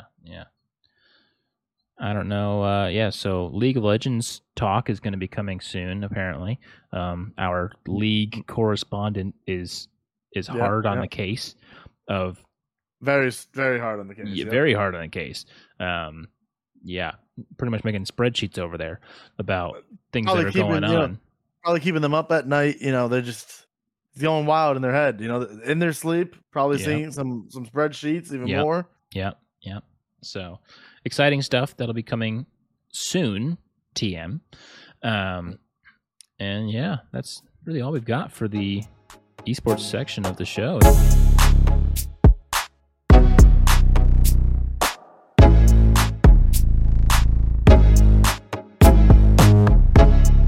That's going to do it for this episode of Off the Cuff. Thank you for watching and listening to episode number 5. It's been a great show. We hope you've enjoyed it. If you did, feel free to like this if you're watching on YouTube. If you're listening, make sure to add us to your list by favoriting, following, subscribing, whatever it is that you do on your audio platform of choice. If you're here now on Twitch and you haven't followed the channel yet, now is a great time to do so. And if you want to catch us on Twitch every Tuesday at 7:30 p.m. Eastern Standard Time, go to twitch.tv/offthecuffpod, where you will find us. Except for this next week, actually, because next week Highlander will not be available for this 7:30 time slot, so we're going to have to move it back. Time, who knows, 4:30 p.m. maybe 5 p.m. We'll let you know, which is a great segue for our Twitter. Follow us on Twitter to be informed of when we're live next week. Also, follow and join our Discord. Those links will be found in whatever description box is below you as you're listening or watching this. You can find our full edited episodes of this podcast over on YouTube at youtube.com/@offthecuffpod. And check out all the audio sites that we're on if you haven't checked those out yet over at anchor.fm/offthecuffcast. And with all that said, there's nothing left to do but close out the show. I'm JT, and he's Highlander. He's hitting us with a smile already, and we'll see you guys next week.